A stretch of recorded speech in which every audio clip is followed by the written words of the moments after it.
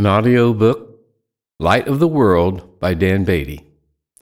Chapter 4, The Promise of the Kingdom.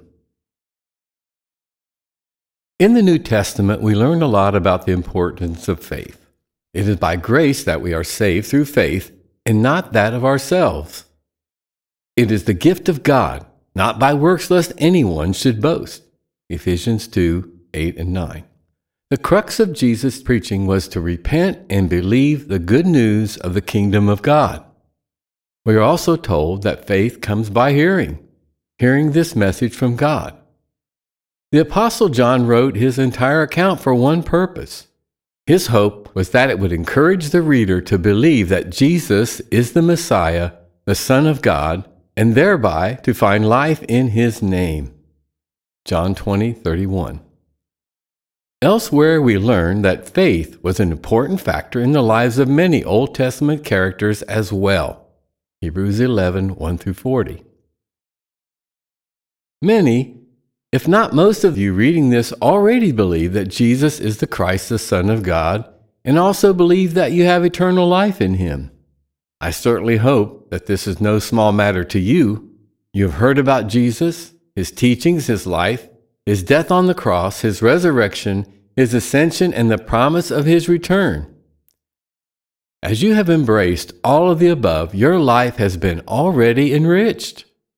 You have eternal life in you even now. It is my hope that we who believe in Jesus will continue on this path and grow in grace and in the knowledge of him. The tried and true way to do this is daily fellowship with him and his people, and to let his word dwell deeply within us. For me, reading and studying the Bible is very important, but not enough. I am compelled to share what I have learned, and I find great satisfaction, pleasure, and joy in doing so. I am amazed when I hear pastors and preachers speak of the opportunity to preach and teach the Word of God as if it is a chore. Try this for yourself. Listen to some good Bible teaching, or read something that inspires you, or find something in your own reading of the Bible that encouraged you. Then share it with someone as the opportunity arises. What was the result? Perhaps the listener was bored or did not get it. Perhaps they were even annoyed at you. Forget that. What was it like when it came forth from your lips? Did it not revive the original encouragement that you received when you first learned it? Was it maybe even better when sharing it? Do you feel the very presence of Christ at that moment? Was it a chore to you? Of course, there's more to it than simply sharing it. We need to walk it out in our daily lives. But I have found out that there is a blessing in this sharing that actually helps and empowers us to walk it out, to become not only hearers, but also doers of the word. The original blessing. Many will testify to the way their faith in God has grown by learning more of the Bible in both the Old and New Testaments. In order to have a greater understanding of the New Testament, I have found out that the knowledge of the Old Testament is critical. A respected teacher from early times put it this way: in the Old Testament, Christ is concealed. In the New Testament, Christ is revealed. When we begin to see what that means, the Bible opens up and becomes more than a collection of various authors from various times and places on various themes. We can begin to see that Christ is the central theme of the Bible. As he did with his friends who walked with him on the road to Emmaus, Jesus will open up our understanding of all things written in the law, the prophets, and the Psalms concerning him. As far back as the very first chapter in the Bible, we can see Christ on the scene, not as a man of flesh, of course, but in his pre-incarnate state, as the living and creative Word of God. Genesis 1:1-3. In the beginning, God created the heaven and the earth was without form and void, and darkness was on the face of the deep, and the Spirit of God moved on the face of the waters. And God said, "Let there be light," and there was light. The Lord Jesus Christ is actually hidden here until we come to the New Testament and the Gospel according to John, who writes, John 1:1-4, "In the beginning was the Word, and the Word was with God, and the Word was God. The same was in the beginning with God. All things were made by him, and without him was not anything made that was made. In him was life, and the life was the light of men." In verse 14, it becomes plain who truly is the Word of God.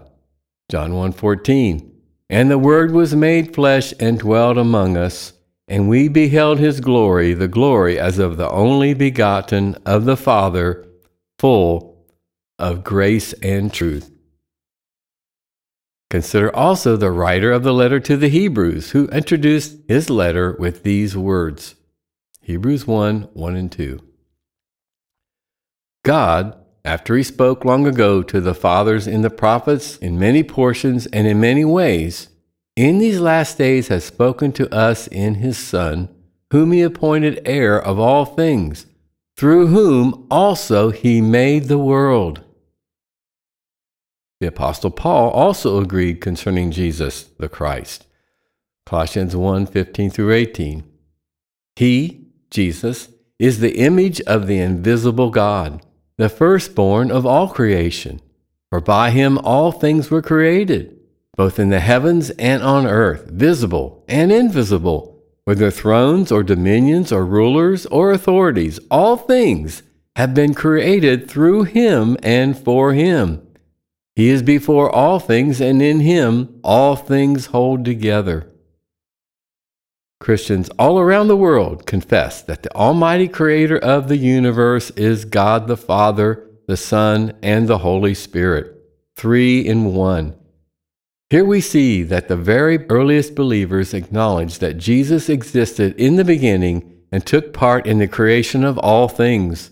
Yes, he was fully revealed in the incarnation, but even before then, before all time, he existed equally and eternally in the Godhead.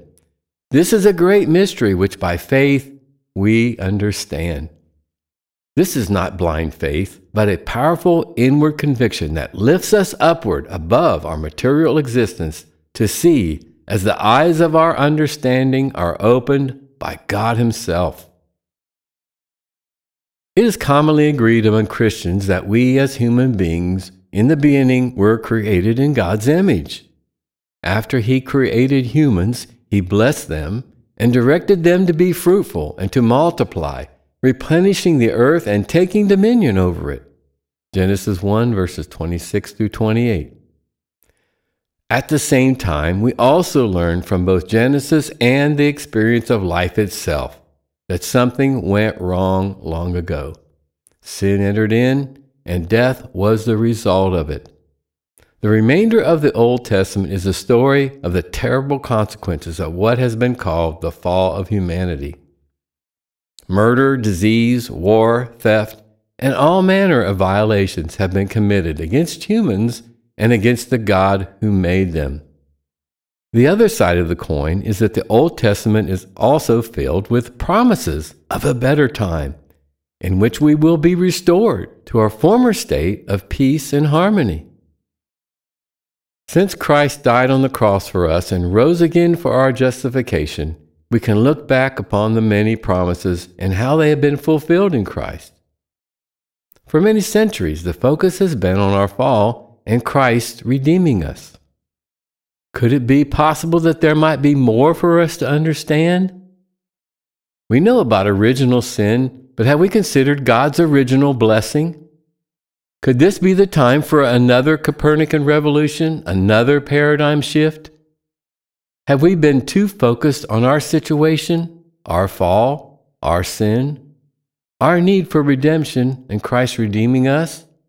How about God's ultimate desire, his plan from the beginning, his original blessing? Is our great almighty God, Savior and King, who created all things, able to accomplish his plan to fill the earth with bearers of his image? Is the devil that he created too powerful for him? Or is our failure as humans to believe His word a problem for Him? Of course not. In fact, I believe strongly that He is calling on people like you and me today to catch a glimpse of this greater purpose. We can begin to see that throughout the ages, He has continued to work out His plan in the earth. It came to a climax when Jesus first appeared, but it is continuing to build until all of the universe will be shaken by His wonderful and holy reality.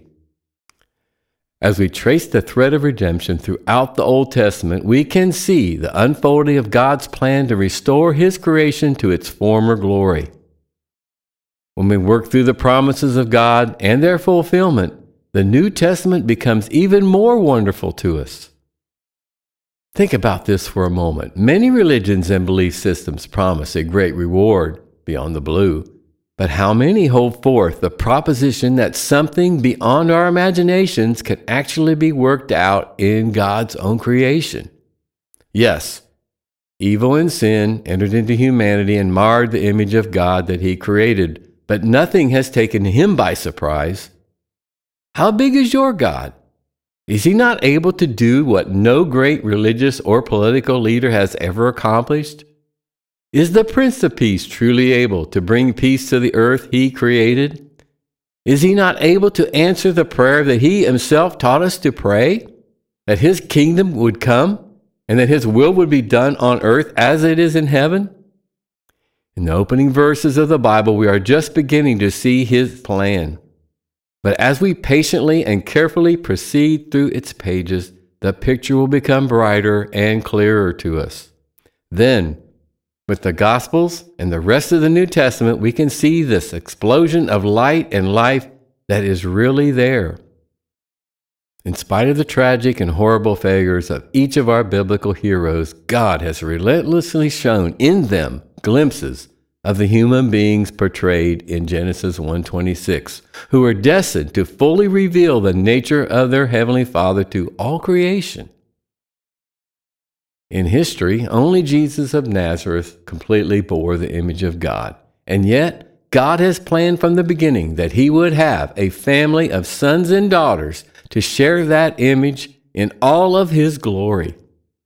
It is of great importance and a great inspiration that we who have been redeemed by the blood of Jesus can even now begin to see God's eternal purpose for us.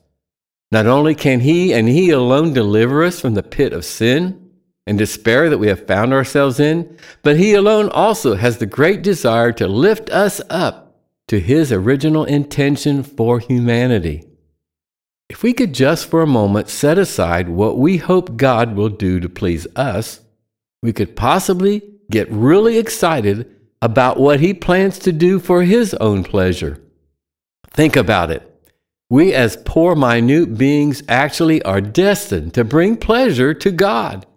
This is why we are here, and this is the privilege He has offered those who believe in and receive Him.